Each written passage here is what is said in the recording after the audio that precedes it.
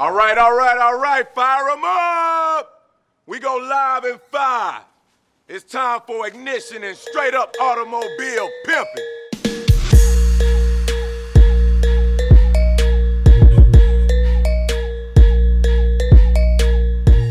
Hello everyone and welcome to Box Office Bliss, where we review, rank, and poke fun at some of our favorite movies and TV franchises.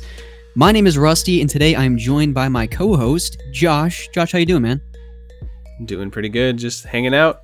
And, man, we hungry. We are hungry indeed, because we are going to review Too Fast, Too Furious, of course, the follow-up to our last episode. We are going to be going through the entirety of the Fast and the Furious franchise, including the video game and the animated movie, or the animated TV show. I don't even know what it is, but we're going to review them all, because we love the Fast and the Furious films. Yeah. Oh, Josh. I just got my copy of the game in the mail. I saw you post a picture of it as well. It was like $15 on GameFly, right? I was like, yeah, you couldn't pass it up at that point. Yeah, I was like, we got to get this. I got to get it as soon as I can, and got a good deal on it. So even if it's terrible, hey, it's going to be fun to play and talk about it on the show. As much as I love the movies, I couldn't stomach $60 for that game. I couldn't get myself to do it. Yeah, me either. And I would have been disappointed if I paid $60 and then like 3 weeks later it's $15 on GameFly. I would have been like, really? Yeah. So exactly.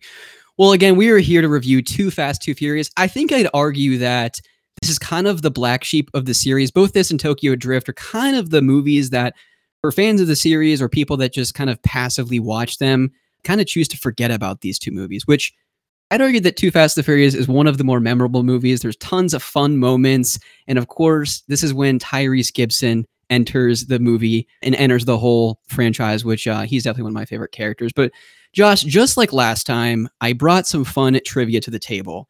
And I don't think that the facts this time are as exciting or as wild as the first movie, but there's some fun trivia facts that I want to kind of share with you, and hopefully some of them are new to you, things you didn't know going into this movie, because I think, correct me if I'm wrong, this is one of your favorites. This is one of the ones you watched the most growing up. Is that true? It's the one I've watched the most, and it's one of the more quotable ones, I would say. So it has a nice, like, pretty good place in my heart, I would say. I don't know if it's my favorite, but every time I pop this on, I just have a fun time watching it, and I'm laughing the whole time, just a big dumb grin on my face during this whole movie. So it's one of my favorites, even though it's probably, in my ranking, it might not be like even my top 3. I don't even know yet, but yeah.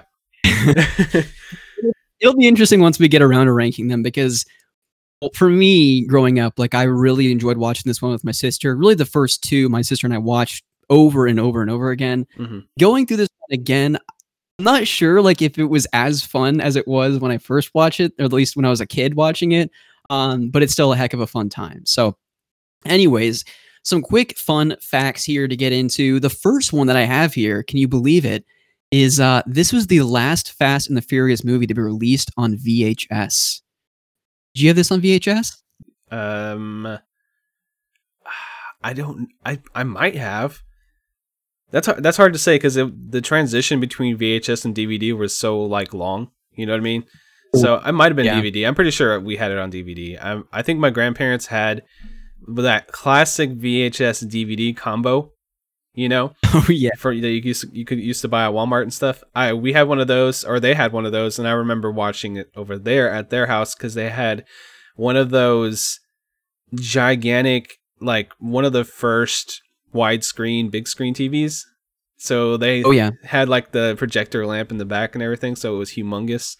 And I would watch, movies and play like games over there. I remember playing like Red Dead Redemption and stuff over there, because that TV was so amazing. And I'm pretty sure that it was a DVD copy, but I could be mistaken. It could have been VHS. It's hard to tell. You remember the first DVD you ever got? First DVD was Toy Story. I remember. Really? I remember that. Yes. I remember first DVD. We had a copy of the VHS copy, and then of course it came out on DVD later on, because it was, that movie released in 1995. So I do remember we had the VHS copy, and it we watched it so much that it had a lot of tracking errors and stuff. You know how it gets all warbly and stuff after a while when you watch a VHS. I think that my mom bought it for us just so we could have an extra copy of it. And I was the one who watched it the most. But yeah, that's a great movie. How about you? What was your first DVD? My first DVD, I remember going over to kind of the cabinet where we had all of our movies stored. And I really think it was like, this is going to be weird and don't judge me for this. It was like a Three Stooges collection of DVDs. My dad was a huge fan of the Three Stooges. So I remember, Moe, Curly, and whatever the third Three Stooges was. I don't even remember. I just remember kind of a collection of DVDs for that. Some of the other earliest ones I remember having were like The Time Machine, Timeline with Paul Walker himself.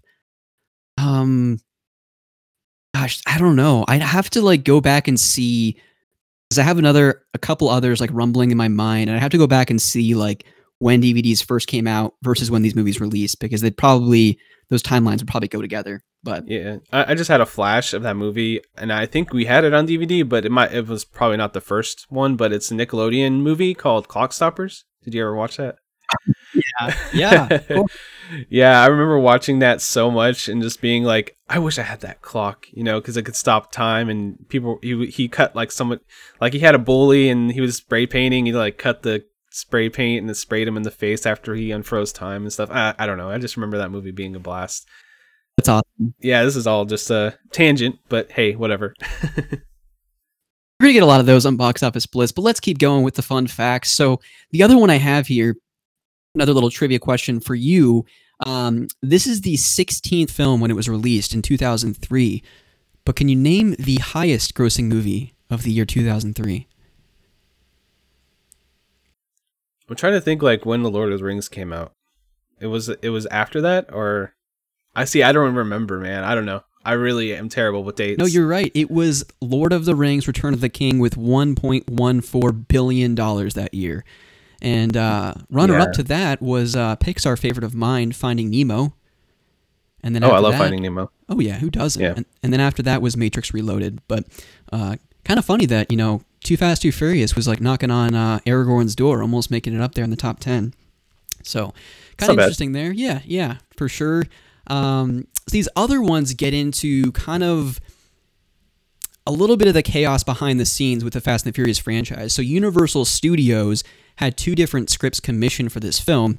The first one actually featured Vin Diesel, who was, of course, in the first movie, while the second script did not, in case, of course, he didn't return. And it's reported that Diesel was offered up to $25 million to reprise his role as Dominic Toretto in this second movie, of course, directed by John Singleton, who directed Boys in the Hood, of course. Then he later directed Tyrese Gibson in some like Baby Boy or something like that, some motorcycle movie.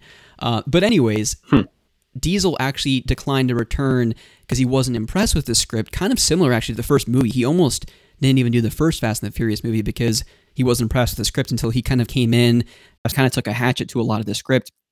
But he stated that he started to think that the first Fast and the Furious was, quote, a classic, kind of like Rebel Without a Cause. And if they sequelized it, the way the studios were doing at the time, just slapping a story together, it would ruin the chance that the first movie would become a classic. So he went on to film Triple X instead. That's crazy. Which actually is... I like Triple X. That's actually a pretty...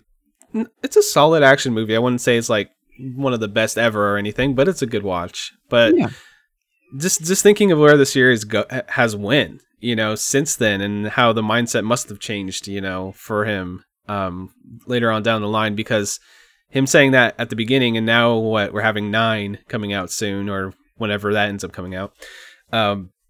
Yeah, that's crazy. Well, clearly this is not an important thing anymore, considering they're going to space now. Like, Vin Diesel, come on, man. You've got better ideas than that, right? Maybe that is his idea. I think they're just... I don't know. I think they're just amping it up more and more. I think that's what they try to do. They keep the center cast, the focus on, togetherness and family, and then the rest is just, let's try to turn the dial up a little bit more until eventually they go to space, and I'm assuming have time travel too, and bring back Paul Walker. Well, that would be inevitable, but only if they could do it in real life, because I can't have his brother trying to CGI themselves into the movie like they did in 7. Can't do it again. Yeah, and then I just miss Paul Walker saying "cuz." What's up, cuz? He said that so much in this movie. How's it going, cuz? Like that. Yeah. For the number of times, like if you played a drinking game, for the number of times "bro" is said in this movie, bro and man, oh my goodness, you'd be on the floor the number of times they say that in this movie. But moving right along here, again, just going forward with kind of the script edits and trying to cast the movie. John Singleton, of course, the director, originally wanted rapper Ja Rule to reprise his Edwin character from the original movie, but Ja Rule turned it down, saying, or at least this was Singleton's side of the story, Ja Rule told him that he's too big for the role, which led Singleton to create the, how do you pronounce his name? Tej Parker. Yes, Tej, yeah. Who, of course, is Ludacris. He was ultimately cast in place of Ja Rule in this case. But what's also interesting, so Tej Parker, of course, Ludacris steps into that role, and of course, he's still in the movies, going into 9, another favorite of mine. But 50 Cent was considered for the part later taken by Tyrese Gibson, which I don't know a lot about 50 Cent's acting career. All I know is that when I was 10 years old, Into Club was playing on repeat on my Walkman. But this is a movie, right? 50, Get Rich or Die Trying. Yeah, he did Get Rich or Die Trying, and I've never seen the movie, but I did play 50 Cent Blood on the Sand. Oh, hell yeah. Yeah, it's actually a pretty decent little license game. It's not too bad. There's a cussing button. You hit a button and he says a cuss word, so you know it's a good game. Yeah, of course. No, but amazing. I mean, I have no idea if he's a good actor, but I cannot imagine anybody else filling the shoes of Tyrese, especially in this movie. It's like, it feels, I don't know, he is like the heart and soul of this movie, in my opinion. He really is, and he just brings a different energy to not only this particular movie, but even later movies in the series that I don't, like 50 Cent would have been one of those cases where he would have been a one and done. I think he would have been in this movie, and then he would have wanted so much money in the later films. They would have just been like, listen, get lost. We're going to write you out of the movie. You can't do this anymore. We're Tyrese, and he's just happy to be there. Like he is just having the time of his life.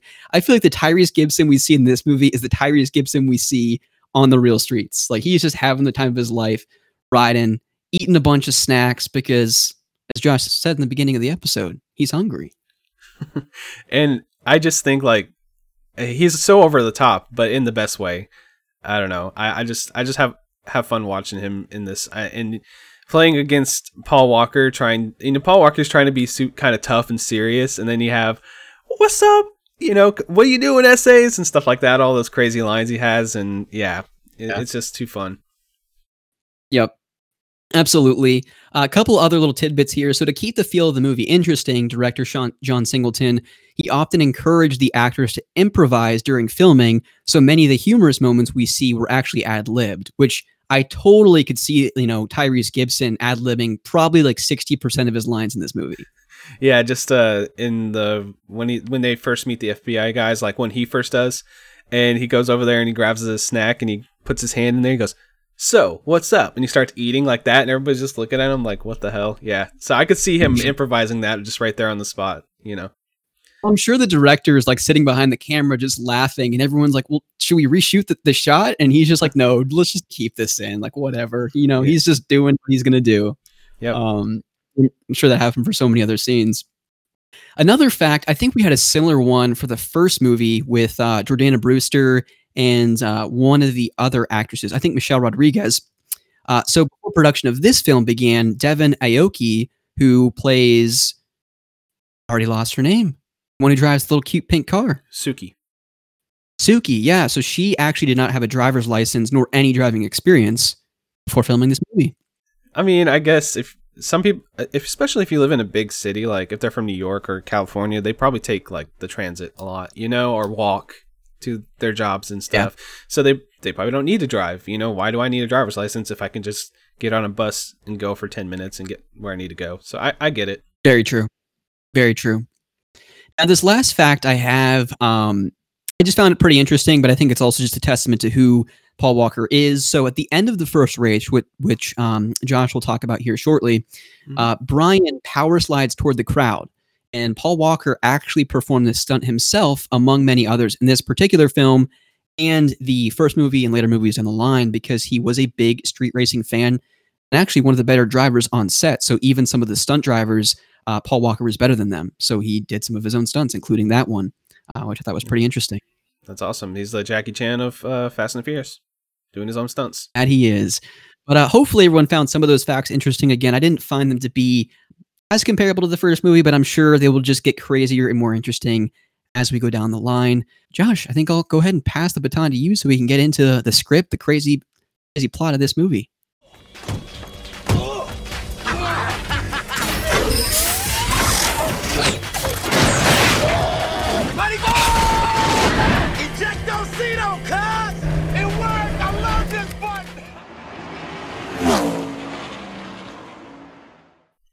We start this movie off with a big race, and it shows Brian has fled the Los Angeles and the LAPD after letting Dominic Toretto off. It takes place chronologically after the first movie, so this is him in Miami now, and there's this giant race, and it starts off with Ludacris.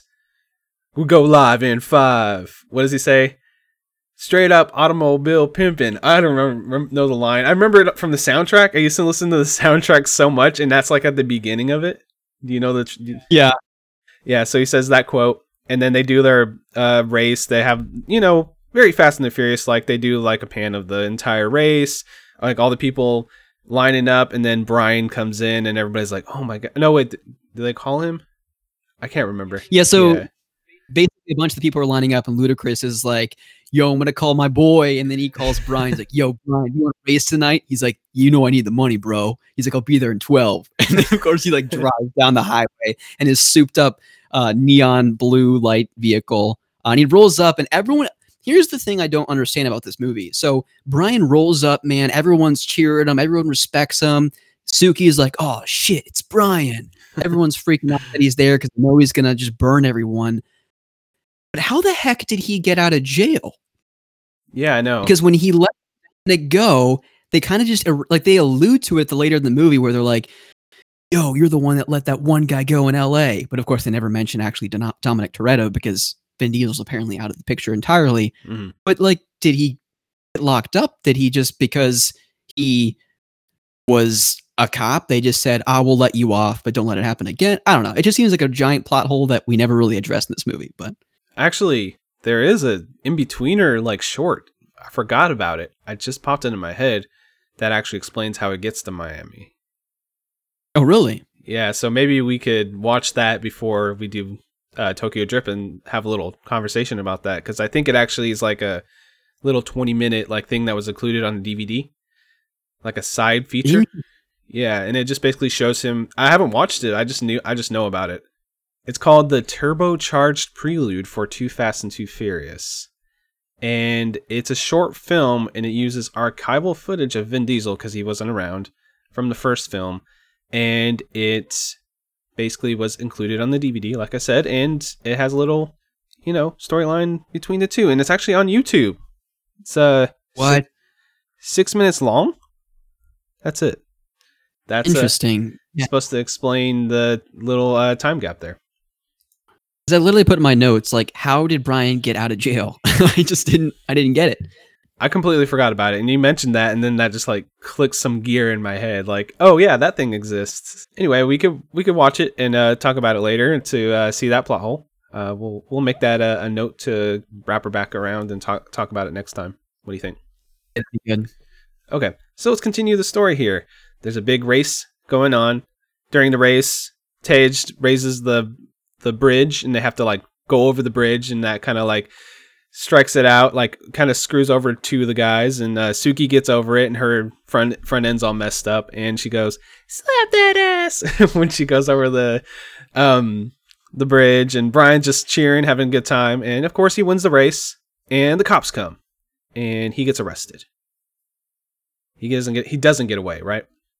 Pretty sure. No, he does not. Yeah. They end up shooting that like crazy claw thing that ends up screwing up his car. Oh yeah, They use that throughout this entire movie, and I don't understand the mechanics of it because it can hit any part of the car and it just deactivates everything. Yeah, the gas doesn't work. The car just completely shuts down. I don't understand it at all. It's like an EMP claw or something. I don't know. So yeah, they use that and they arrest him, and he goes and meets FBI agent Bilkins and U.S. Custom Agent Markham, which Markham is the same actor that plays Dexter's dad from that show. Have you ever seen Dexter? I haven't. No, Lauren's actually a big fan, but I've never seen it. Yeah, it's the same exact actor, so every time I see him on the screen, I just think of Dexter. But anyway, Bilkins is from the first movie, right? Yep. So they task him with going undercover to bring down an Argentina drug lord by the name of Carter Verone. In exchange, his criminal record will be wiped. And there's an undercover agent played by Eva Mendes. Her name is Monica Fuentes, and she's been undercover with Verone for 11 months, almost a year. They've said that like 2 or 3 times in this movie. And Brian agrees he would do it, but he has to bring his buddy along, or, a partner he chooses along with him. So who does he choose? He chose Roman.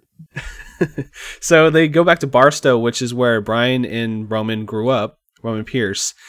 They get there and he's doing like a rally race, crashing cars and stuff.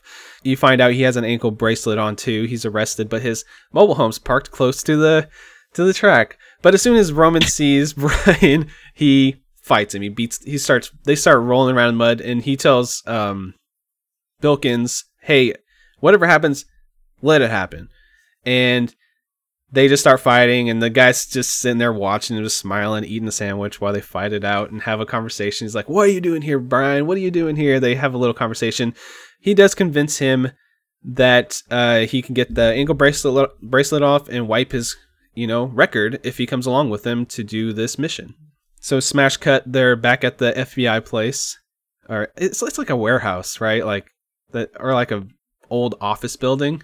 It almost looks like an abandoned diner or something like that. But yeah, it's definitely some warehouse type joint that they're going to. Yeah, so they go there and they each get a badass car to do this mission.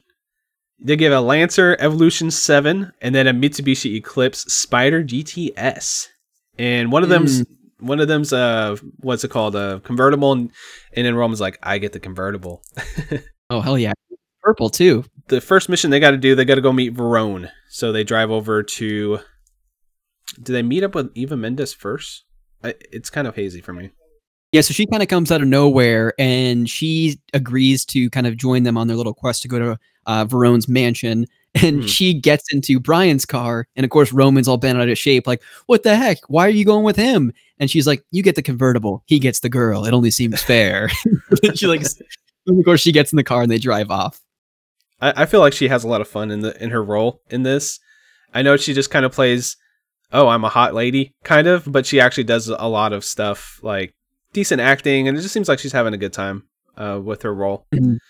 And so they drive over to there, and basically Verone comes out. He's kind of like a Bond villain, he's he's so stereotypical drug lord, He really is. He's kind of like a Matthew McConaughey wannabe, really slick jet black hair. He's thin. He looks really cool, but yeah, he's definitely like the stereotypical villain you see in like the early 2000s movies. He chews the scenery a lot, but he does a pretty good job. Yeah, we have him. He's there. He's kind of looking pissed off. Like he's pretty much this entire movie. He has like 2 modes, like pissed off and then like crazy. That's about it. So yeah. He's like, okay, I need you guys to go to his vacant lot. My car got repossessed and you need to get something out of it. And there's a bunch of racers there to get the thing out of the car. So they have a big race. And of course the FBI guys think that they're trying to run, because they're just 2 guys. They're trying to, expunge a record. So they just think they're trying to run.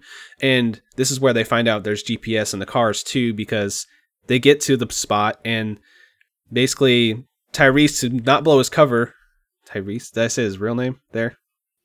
Roman. Roman decides to say, just grab a gun and start shooting them just blindly. So to not blow their cover, and they end up getting the thing out of the glove compartment of the car, driving back, winning it, of course. And they find out it's just a cigar and a cigar cutter.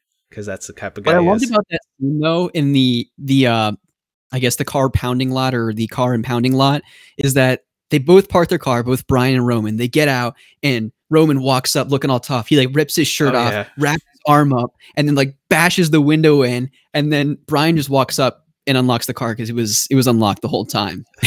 Roman just looks at him like, what the heck? And then as they walk away, Brian's like, put your blouse back on and get in the car. I think that he just wanted to show off his physique. He's jacked, Yeah. Ugh. Anyway, Sure.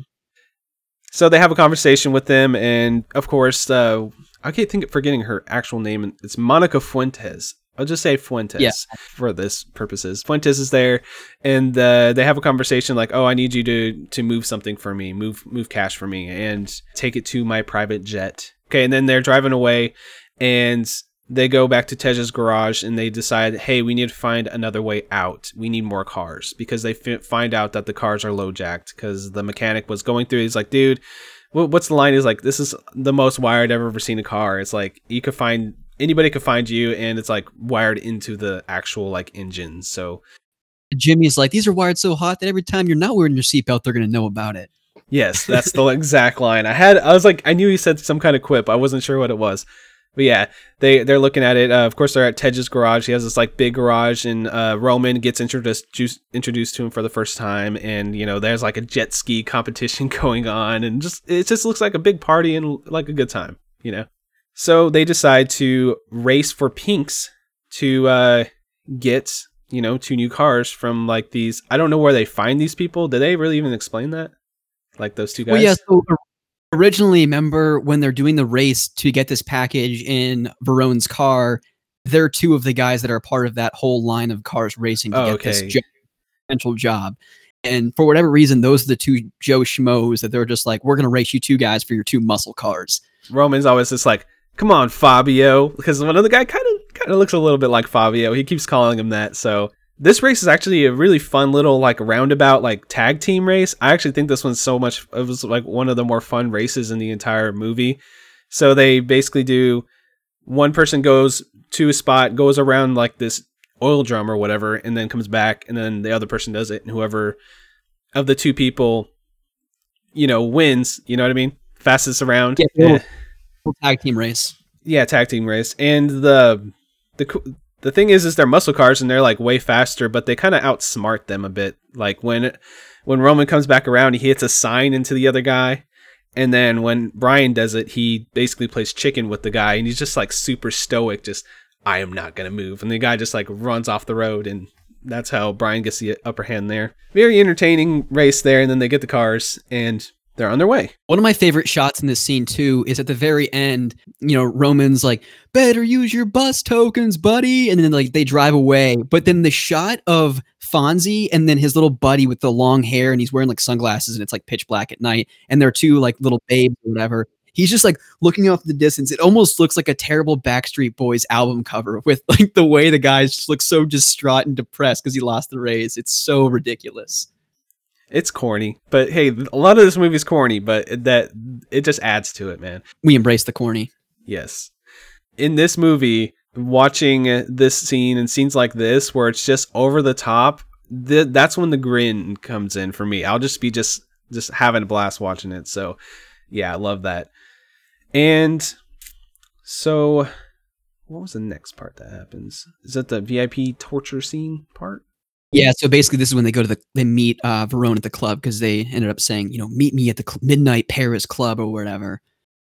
Basically, when they first meet him, he tells them to meet him at the club, and they go into this club, and the first thing Roman says is, was it a lot of opportunities here? Is that one of the quotes? A lot of opportunities here. Like all these like really scampy dressed women are just walking around, and then that's when they kind of run into Eva Mendes's character Monica. The interior design for this club, like just because I've seen this movie so much, I just start noticing little details like this. I was like, who designed the way this club looks? It just like looks so tacky. You know what I mean? I don't know. It looks so bad. But anyway, they see Monica, and she walks up to Brian, and they're kind of like flirting a little bit. And of course, Roman's not too happy about that. He's like, oh my God, because he's just like rolling his eyes. And then in the distance, they see Verone. He's over there. He's like, dude, he's over there. Roman's like, he's over there. He's like, where? He's like, right there. And then he's just like over there looking really crazy, like his eyes beady and like looking at them. So he's like, come on. He like waves him over. And then they have a conversation. And he's like, he gets right in Brian's face. Like they go into like this back room area. He gets right in Brian's face and goes, she's beautiful, isn't she? And then like they're just like both staring at each other for a little while, for a beat or so. And then Brian's like, yeah, she's gorgeous. And he's like, okay, man, you got some guts. I can respect that. And then they have like that little exchange between him and Roman where Roman's like, oh, I don't like authority. And he's like, yeah, the thing I don't like is cops. And then, of course, the camera zooms in on both Eva Mendes' face and Brian's face for like a second when they say that. And then he also looks off into the club, Verone, and sees like, is this actor looks familiar to me. Do you know what he's from? Yeah, so he... For some reason, I feel like he was... Well, actually, he's in 30 Days of Night, which is a vampire movie set in like Alaska with Josh Hartnett, but he was also in Sons of Anarchy for like a number of seasons. Okay, that's probably where I've seen him, because that was one of those shows that was like in the background. Like, I never watched it myself, but my mom and stepdad loved that show, so I feel like every time I went over there, they were watching that for a while. So that's probably where I've seen him. He's talking to this lady. He's like, watch, in 5 minutes, she can have whatever she wants. And then... he's like, watch. And then she takes him. She's like, oh, I like your hair. And like takes him away. And he's like, see? Like that. And then it's like, okay, we got to do some important business. And then they start walking down this like really weird, tacky designed hallway. And then they go to like this back warehouse room. And they bring that guy in with the girl and lay him down on the table and start torturing him. It's one of the weirdest scenes, and probably in all of the Fast and Furious films. It seems so out of place. Like, I understand they're trying to instill fear, not only in Brian and Roman, but also like the audience. Like, oh man, this guy means serious business. But like, for someone to think of like putting this guy on a table and then taking a bucket with the rat, flipping it on his chest, and then heating it up, and he's like, you know what rats do when they feel heat? They find the exit or whatever, and all they can do is go south. And so, like, yeah, they go south. Yeah, this guy just starts freaking out because he like has a freaking like what is it? A torch that he starts like blowtorch. Yeah, blowtorch. And he starts blowtorching the bucket on this guy's stomach, and the rat just starts scratching the hell out of his belly. Yeah, and he's screaming and screaming. So the whole purpose of this like torture and everything, he's trying to get a 15-minute window so that Brian and Roman can get away with the money, pretty much. So without any cop interference or anything like that, because they know this sting is going to go down no matter what. The cops kind of know this is going to happen. They're all over the city in disguise. They show that later on. So he's trying to get that 15-minute window so he can get his money and get the hell out of there, you know, and not get caught and arrested or anything like that. So that whole scene plays out. The cop agrees to do it. He threatens his family, which was, of course, big bad villain. He's going to threaten his family. He's like, yes, I'll do it. I'll give you the window. And they let him go and, you know, throw his shirt at him. And he has like cuts and stuff all over his stomach from the rat biting it and stuff. And what's the next scene? I think they go back to Tej's garage. Yes. And this is when they're followed, right? By the two guys. And he puts the fluid on his window. I think that was actually earlier. That's when they first meet Tej, and then because Brian's like, hey, don't look, but you see that Cadillac over there? And then Roman comes out of nowhere and was just like, what does he say? Because I wrote it down. He's like, Alien Infidel, que pasa? And then he just starts like, here, you need your window cleaned? And then he just starts spraying it, and he just like, or he has the lighter, and he just like throws it or whatever. Yeah, that I see. This is the thing with the plot. I'm gonna miss little scenes like that, but that scene is very memorable to me. I don't know why. I think it's just the way he like acts. He's just so like. You said it's amazing. He does that line, and he's just like so insane. The guys just look so pissed off. Like, what is this dude doing? You know. So that was the scene before they go to the club, right? I think. Yes. Yeah. So I just missed that scene there. Anyway, after the club, they go back to Tej's garage, and they're all there like playing cards and stuff. And Brian starts hatching this plan to get out of this whole situation. He goes with Tej, and they find like this garage. You don't really know what they're going to do with it. And they start talking about, you know, having other things. And he's like, do you have NOS? You know, they're like souping up their cars. Like, do you have NOS? He's like, what do they call it? Squirt? They put squirt in the car? I forget what they keep calling it in this one. I don't even remember. Yeah, I don't. Yeah, even I think they remember call it squirt. I was like, I think we already put some squirt in your car. It's like, yeah, but if you have a half-empty thing of Knott's, there's something else I can do with it. Just like foreshadowing later events. And Yeah. they're souping up the cars and stuff. Those muscle cars. So Monica shows up at Brian's house and says, they're going to kill you after this is happening. And then the two henchmen show up too. And he's like, go distract them, Roman. And Roman just starts messing with them. And, hey, what's up, SA? You know, just doing his whole thing. And there's a lot of really funny quips here. Do you have any? Well, one of them I remember, he looked at the bald-headed guy and he's like, man, if I was making that kind of money, I'd get that mole removed off my face, you know? Yeah, he's like, you got the silk shirt, you got that spaghetti hair hanging out of your chest hair hanging out, you know? Just fucking with him. So yeah, I mean, while he's distracting him, Monica gets out of the situation and she's gone.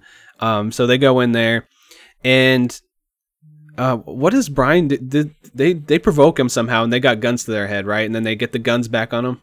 Like, how does he provoke? Well, they're both kind of like being held at gunpoint here by one of them while the bald-headed dude kind of searches the place. Monica gets out the top, and then I think Roman punches one of them. He's kind of in a scuffle with him, and then Brian turns on the other guy, gets the gun pointed at his head, and he says, "I'll shoot." But the other guy, of course, has Roman held up, and then they're freaking out. There's literally like a 2-minute exchange of Paul Walker just screaming till the veins are like pulsating in his forehead before the scene moves forward, and Carter's like, everyone stop, just shut up. He, randomly comes out of nowhere. And it was just like, it was such a weird choice to film the scene as long as they did, because if you go back and watch, I mean, literally for like a minute straight, it's just Paul Walker screaming like, I'll shoot him. I'll get it. I'll do it. Yeah. And then it cuts back and forth between them. Yeah. I think they could have cut a little bit of the fat out there, but yeah. So this is where basically Verone's like, okay, these two guys are going to ride with you for this mission, right? So this pretty much set that in stone. And they go to the big mission. That's the next part. They have the cars. They're going to go get the money. And the cops they show like the scene of like a bunch of undercover cops like all over the place, right? Like just quick like flashes. And then the other guys in like riot gear going to like the airfield, because that's where Verone's supposed to show up with the money so they can get him, right? So they got they got Brian and Roman. They're going over to like this trailer park with the two guys in the cars, and the two guys get out with sledgehammers and they go in there and they start sledgehammering the wall. And there's like a guy in there that was most likely watching the money. He takes like a duffel bag with him of money, of course. And they go in there. They start throwing the money in bags, bagging it up, throwing it in the cars. And then they cut to the guy that got tortured. And of course, everybody they do keep going to the police, like, oh, it's clear, over, it's clear, to everybody. And the last guy is like, don't go until I say to. And then he's looking at pictures of his family on his mantle, just like stressing out and stuff. And then they keep cutting back and forth between the money and then that guy over and over again until finally he's like, just go now, go as fast as you can, whatever. And so the police start pouring in to this whole entire situation. And as soon as they hear police sirens, it takes a while too. I noticed at this part, like they hear sirens and they're just like looking around like, huh? And then Brian just goes, police, like that. And then they get in the car and then Roman comes out and he kind of jumps into his convertible for a minute, and then he thinks for a second. He's like, hold on, just wait a second. He grabs a rock, goes to this car that has the keys in the ignition already for some reason, this truck, and then turns on the truck and puts the rock on the accelerator pedal, and that thing just crashes into a cop car. And then Brian just laughing like, okay, that works. And they just take off. Yeah. So ensues this gigantic police chase, like a huge convoy of police, like just like, I don't even know how many, 30 to 40 police cars, all practical stunts too. All this is practical, which is really appreciated in this style of movie. And you can really notice if it wasn't practical. But yeah. They also had a helicopter going around. They're driving on the highway. There's police following them, and then this helicopter comes around with more of those freaking EMP claws and shoots Brian's car. And the car starts fritzing out. You know, he's like, hold the wheel. He starts leaning out of the car, trying to pull this claw out, and it has like this like, I don't understand this. I still don't understand the claws. This is like one of the weirdest things of this movie to me. Like, I know that it moves the plot forward, and it just doesn't make any sense because it hits the side of the door, and somehow that just ruins everything in the car. Like everything's fritzing out and stuff. I don't know. Yeah. If it was a more classic car, would it do the same thing because it doesn't have all the electronics? I don't know. You know. And the other weird thing too is like, whenever they shoot it, there's like these 3 steps that need to happen. So like, when they shoot it, the shot goes back to the police officer, and he's like standing or sitting in the helicopter, and it's like 2 of them went off, but the other one didn't. And they're like, why is it not working? And that's, of course, when Brian's trying to like rip it out with his superhuman strength, while this guy who doesn't know how to drive a car is like holding the wheel, while Paul Walker, Brian still has his like basically big toe on the accelerator, and he's like driving in the middle of the grass, like between the 2 different highways. Yeah. And again, makes no sense because he's going like 30 miles per hour at this point, while there's like probably 3 dozen cop cruisers behind him that are probably going like 70 to 80 miles per hour. But Brian, for like probably 2 to 3 miles, goes 30 miles per hour. Because movie they plot. don't do anything. Yeah. Never thought. Yeah, some plot armor or whatever there. And then, of course, he gets the claw out, and then they drive over to that warehouse that we saw earlier in the film. And they go into the warehouse. There's like, of course, 2 of them are open out of like a bunch of doors, right? And then all the cops are there surrounding this warehouse. And then these giant trucks with like grills on the front come out and just push all the cop cars out. And this is called the scramble. All the cars start coming out. They're just like, go, go, go, go, go. And there's just like a million cars coming out, pouring out of this giant freaking warehouse. And of course, it's a distraction technique so they could switch to the other cars, which it's pretty like, you can see it coming a mile away what they're trying to do once you see the scramble happen. But then they cut to the cars, and they're following the 2 cars that they were following initially, which are the ones that are supposedly have Brian and Roman in them. They follow them to like this beach, and then who gets out but Tej and Suki, and they're just like waving like that. And of course the guy, the FBI guy back at the station, he's like, where are they? What the hell? You know? And at the same time, the other guy, the guy from Dexter, which I said already, he is over there waiting to, jump in on this airstrip. And he's like, let's go, let's go, let's go. They go in there, and Verone's not there. It's not Verone. It's some other guy that kind of doesn't really look like him at all, but has sunglasses and black hair. So he's like, okay, where is he too? Like, what the hell? No one's here. No one's where we expected them to be. So then it cuts back to Brian and Roman in the muscle cars that we've seen them soup up and win the Pinks for earlier in the movie. And I think this might be my favorite scene in the movie just because of the way Roman acts. He's like, hey man, how's it going? He's like teasing him. Like, he's like, this car can do all sorts of cool things. You want to see? This is one of my favorite features. The guy's like, what are you talking about? Yeah, and then he undoes his seatbelt and then slams his head into the freaking dashboard like multiple times. And then he goes, you can say the line if you want. He clicks the button and he says, Ejectocito, cuz! And then you see the car, the seat fly out of the car. So this is what Brian was saying with that half a tank of NOS to do, to shoot it out. Because NOS does everything. It's a very useful material in the Fast and the Furious universe. NOS does a lot of things. So they launched out the seat, and the guy's in the lake, like looking all pissed off. And then this is happening the same time as the B plot with the cops and the FBI people. So they find out that he's not there, but Brian doesn't know that, of course, because he's running with Roman and the cash. And he has the button in his hand, and he's talking to the guy. He's like, take that exit right there. He's like, I thought we were going to the airstrip. He's like, no one said nothing about an airstrip. So, of course, he doesn't push the button, and they go off to like this other area. I don't even know. It was like a beach where there's this giant. It's like basically a mini yacht, little boat type situation. Verone's there, and of course Eva Mendes is there, Monica, and he finds out that she's a cop because no one knew about an airstrip. Nobody but you know. So he pretty much makes her get on the boat, and so they have walkie-talkies this whole time, I should mention. So that's how they can talk, which I noticed later on in the Fast and the Furious that sometimes it feels like they don't like have a walkie-talkie, but they're still somehow talking between cars. He's like, yeah, Roman, you got to get off on this exit. So he meets up with them there, and he basically takes the money and has a shotgun, and he's going to go kill the two. He has the two henchmen, or the other henchman, right? Yeah, so the bald-headed one, because Verone's basically just like, kill him, get rid of him. Yeah. And so he gets in the car with Brian and starts kind of driving away with a giant SUV behind him.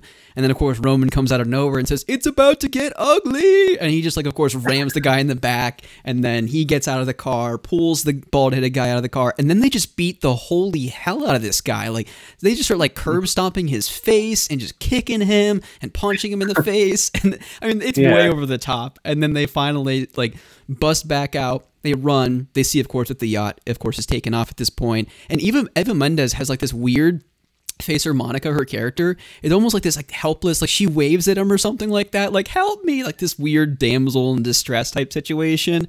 But of course, it kind of reminds me of Super Mario World with Bowser with Princess Peach. Like, help me. Yeah. Which is weird because she's never seemed like a helpless damsel distress kind of girl. She seems like super independent, like I can carry my own weight and do what I need to do to survive type of thing. But this is like the one crying out for help moment. And then that's, of course, when Brian and Roman get back in the car, and one of the craziest scenes in the Fast and Furious. Yeah, so pretty much they're going back and forth. They're bantering back and forth like they've been doing the whole movie because, they're buddies. At this point, they're like best buds again, back to like old school style, like when they were kids or whatever. So they see the yacht's going, and they're like keeping like pace with the yacht, basically speed wise. And then Roman looks over, he's like, "You're not thinking of doing what I think you're doing." He's like, "Yeah, man, it's gonna be crazy." They're going back and forth. It's like, "Yeah, bro, this is gonna be nuts." And they just like gun it, and it keeps showing like the speedometer go up to like 100, 120, 130, whatever. And he's like going. And there's like this giant ramp at the end of this. I don't know how he knew this ramp was there. Like, conveniently. Yeah, it's just conveniently there. So he hits this ramp, cuts out. You see him flying through the air. They're screaming, "Holy shit," just flying through the air. And then they just crash like horribly, like explosion of wood and everything from the yacht. And, Verone's on the top. He jumps to the side, jumps away so he doesn't get hit. Roman's in there. He's like, "Oh, I think I broke my arm. Brian, I think I broke my arm," like that. And then Brian starts getting out, and then Verone's there with a shotgun. And Brian just takes a gun and shoots him right in the shoulder instantly. And then he drops the shotgun, of course. And then Monica comes up with the shotgun and puts it against his head. It's like, "We got you." It really is like how that whole like, the climax of the scene takes place. But one of the most wild things about this scene, I mean, of course, nothing about the Fast and the Furious physics-wise makes sense, but the fact that their car took off, launched off of this ramp, landed on the top of this yacht, airbags never deploy, and True. Brian just seems so like disoriented after the scene, like after his head in a real situation would have hit the wheel so damn hard, he probably would have been completely concussed and knocked unconscious. But the only thing that happens is Roman's just like, "Oh man, I think I broke my arm." And then Brian just whips out a gun and just shoots the guy, with not a second thought. Love it. Yeah, and it did show Brian for a second hold his face like, but it was like so quick, like instantly he was fine, Yeah, so he didn't even have a bloody nose or anything, like at least put a little bit of like blood pack under his nose or something, to make it look more realistic. But so yeah, they catch the bad guy, and then the next scene they show like all the guys there like going into the yacht, arresting Verone, and he's like shirtless and has like a band-aid on his shoulder right there. And Roman's like, "Don't drop the soap in the bathroom, homie." Yeah. And then he looks at him and he's like, "I'll see you soon." And then that's when Brian had this back and forth, like, "You don't think he's really going to get out, do you?" Holmes or whatever his name is, the freaking Dexter dad guy, comes up and he's like, "Hey, so you held up your end of the bargain." And he's like, "So our record's going to get expunged?" And he's like, "Yeah, pretty much. That's what's going to happen." And so Roman has a moment of conscience. He's like, there was 3 bags of money, right? He's like, yeah, I guess. And he goes to the trunk and pulls out the other 3 bags because there were 6 total. He's like, yeah, here's 6 total. Let's count it even, you know? He's like, oh, okay. More evidence. Take it to the truck. And then cue them walking off, just talking shit, messing around like buddies do. And he's like, Brian's to Roman's like, hey, you're going to stay on Miami, right? He's like, yeah, I'm kind of liking Miami. Miami's feeling pretty good. And too bad we didn't get to keep any of that money. He's like, oh, my pockets ain't empty, bro. And then Tyrese pulls up his shirt and he has like money stuffed in there. He's like, ah, yeah. Oh, and then he's like, oh, let's open up a shop. That's what he said first before that. So yeah, Brian's and like, then pretty much we can open a garage together. And, Brian says to him, your pockets aren't empty anymore, cuz. And then Roman lifts up his shirt, money everywhere. He's like, yes, exactly. Oh my God, I can't believe I didn't remember that line. That's amazing.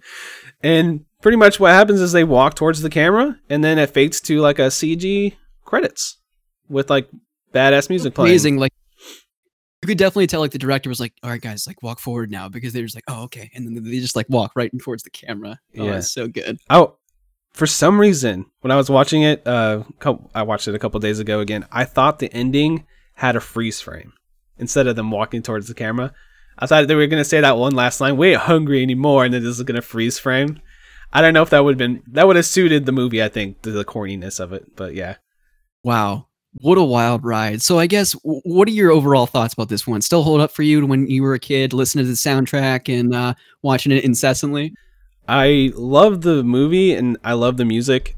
This is one of those ones where I would consider it more of a guilty pleasure type movie. Like, it's definitely not a great movie, but it's just super fun. I think all these kind of are in that category to different extents, but this is one I don't mind rewatching. I know a lot of people will say this is the worst in the series. I'm not 100% sold on that, especially after rewatching the series a few years ago, like back to back to back. From it being kind of a side story with the main character without Vin Diesel and without the family aspect and all that, I think they do a good job in telling a entertaining story with some weird choices, but I do think the movie has a lot of fun action and just so much corniness. It's really hard not to just be, smiling the entire movie. How about you? Yeah, I think for me, growing up, I loved it so much. Watching it now, I still think it's a really, really good time. I definitely don't think it's the worst movie. I'll definitely share my thoughts about what I think is considered the worst Fast and the Furious later down the line. But I think one of the things that makes this movie so special is certainly Tyrese Gibson playing Roman Pierce. I think the chemistry that Paul Walker and him share on screen is kind of like the perfect follow-up to the really rough, gruff bromance that you see in the first movie with Vin Diesel and Paul Walker. You almost needed something kind of like more lighthearted, really funny, comical, over-the-top, crazy to follow up Fast and the Furious, which just is so gritty and just tries to be so serious that I think Too Fast, Too Furious is the first movie that kind of just embraced the crazy. Yeah, and you can see it more and more as they get into the series. They embrace the wackiness and the jokes and the just over-the-top action and over-the-top acting, too, because I do think the first one, like you were saying at the top, that Vin Diesel thought it was going to be a classic. This is like a very serious movie. And when you get into like Too Fast, Too Furious and Tokyo Drift, like that territory, you start seeing a lot more like, they're still serious. There's still a serious plot behind the entire thing, but there's a lot of more caricature style acting, I guess. A little bit more over the top, a little bit more. You could tell the people that are acting the scenes are having a good time. So I think that's one of the key components to the series is you can just see the smile on people's faces. Like, yes, this movie is awesome. I'm happy to be here, and definitely we'll see that with Tyrese in this movie for sure. I think that's why it works so well, because just as much as especially Tyrese Gibson and Paul Walker are having a really good time, like their laughs and their chemistry seem so genuine that like as an audience member watching the films, it's like because they're embracing that and having such a good time playing the roles that they are, it makes it so much easier for us as the audience members to just like embrace how wild the movies are and just laugh along the entire ride, And I think Too Fast, Too Furious does it in strides. And Tyrese Gibson, I think, is probably one of the best casted. Him and Ludacris are one of the two best casting choices for the future of these movies. And Ludacris definitely has some seeds of what he becomes, but later on he basically becomes like a master hacker, which I don't really you don't really see that in this movie at all. He just kind of like a cool dude that runs a shop, you know, and has kind of a checkered past and stuff. But yeah, he becomes basically the tech whiz later on, which that's cool. It definitely is a really good choice, and he's very charismatic too. Just generally, I think he has like such a good air about him in this movie. And you know, this movie gets hated on a lot, and I can see the reason why. But from the nostalgic, I think nostalgia does give me a little bit of rose-tinted glasses for this one. I'm just gonna say, because I just remember like blasting the soundtrack, like playing to what's the game, Need for Speed Underground 2.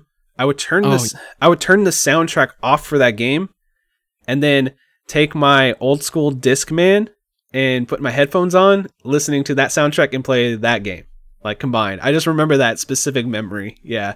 So I think the music and just remembering all the scenes and quoting them as they happened and stuff like that really does affect my opinion on this movie a bit. So if I can pull myself back from that a little bit, critically, the movie is flawed. There's some weird scenes like the rat scene, like we talked about, but I do think this movie is just a good time. It's a good dumb action movie, and that's what if you go in with that mindset, you're gonna have a blast. Absolutely, couldn't agree more.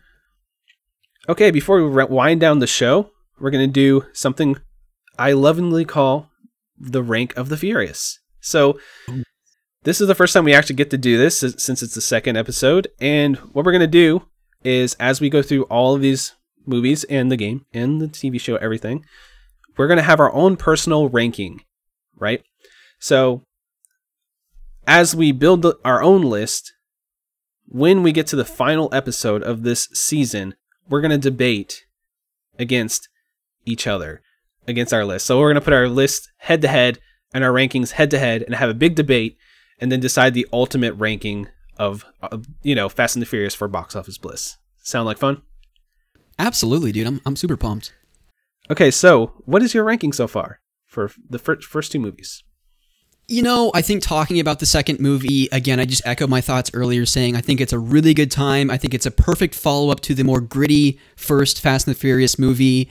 I think the chemistry between Tyrese Gibson and Paul Walker is just a nice comic relief to the first movie between Vin Diesel and Paul Walker.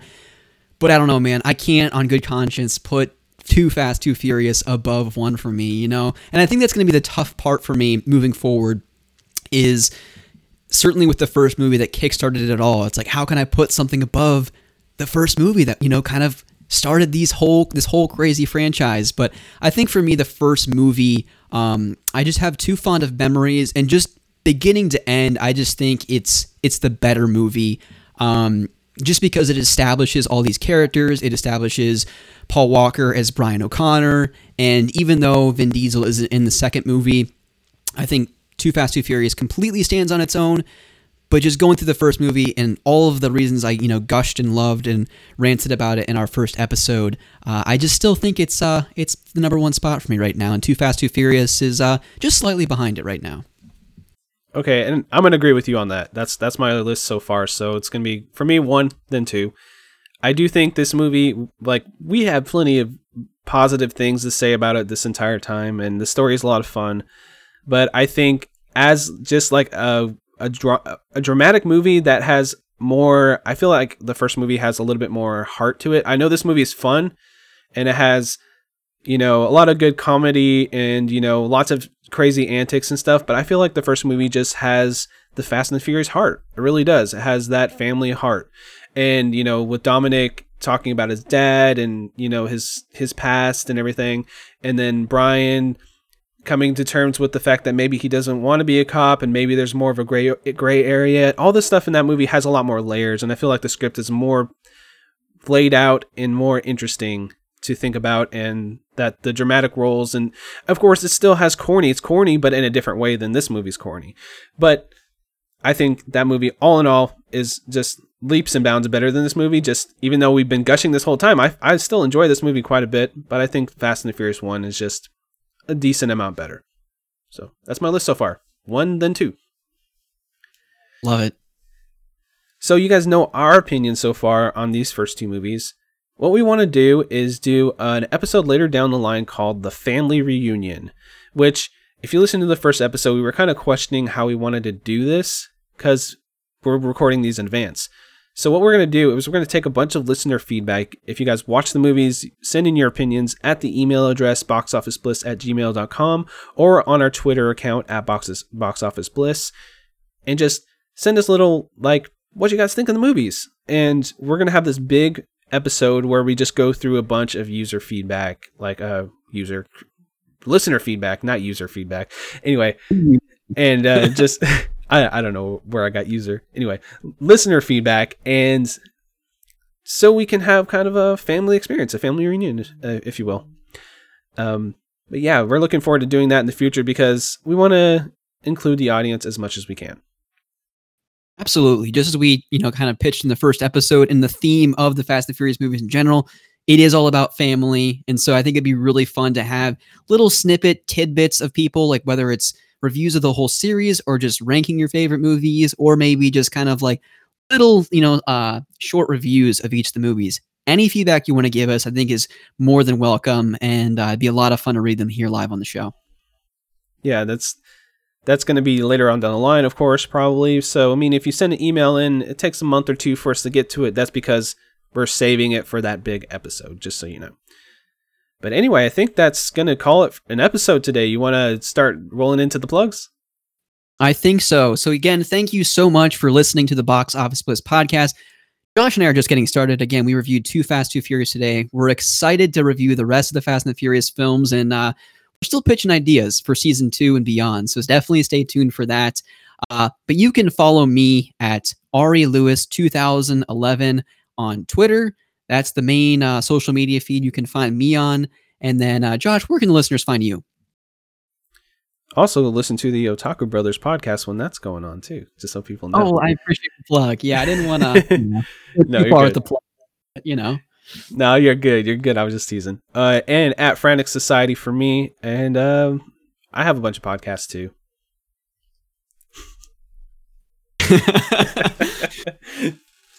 Okay.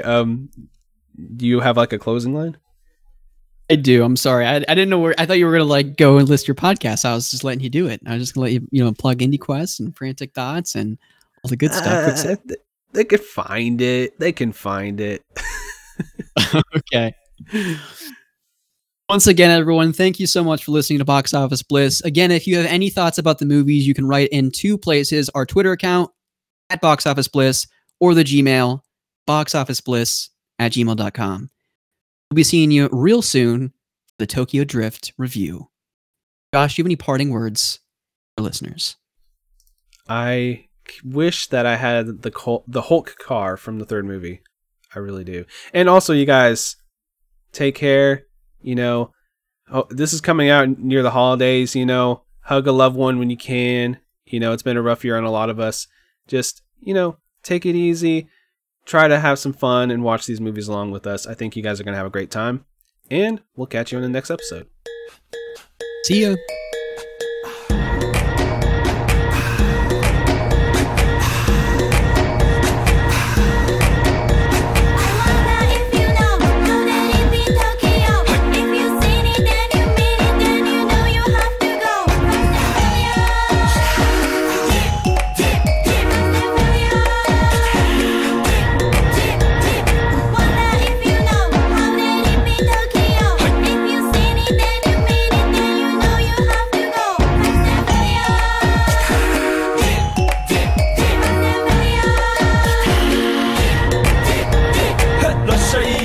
様喧騒まみれこの街の演奏玉たまま一度ついておいで世界中魅了するほどに豪華なジャパン一番ジャンプアランさうちらの出番テリヤキボーイズ in the place to be 見せてやろうオリジナル VIP Many many diamonds dangling Bag full of money we strangling Hate me, fry me, bake me, try me All the above cause you can't get in I don't want no problem because me professional Make you shake your cats Thank you haters take it personal Like a Canada type Let's all now talk Oh let's goなっちま前に Let's all 発散しきちまおうぜ Let's go Let's go ぜひレギュラーラブから Let's go 20ワンゴじゃない2ゴ入力するぜひピンポイント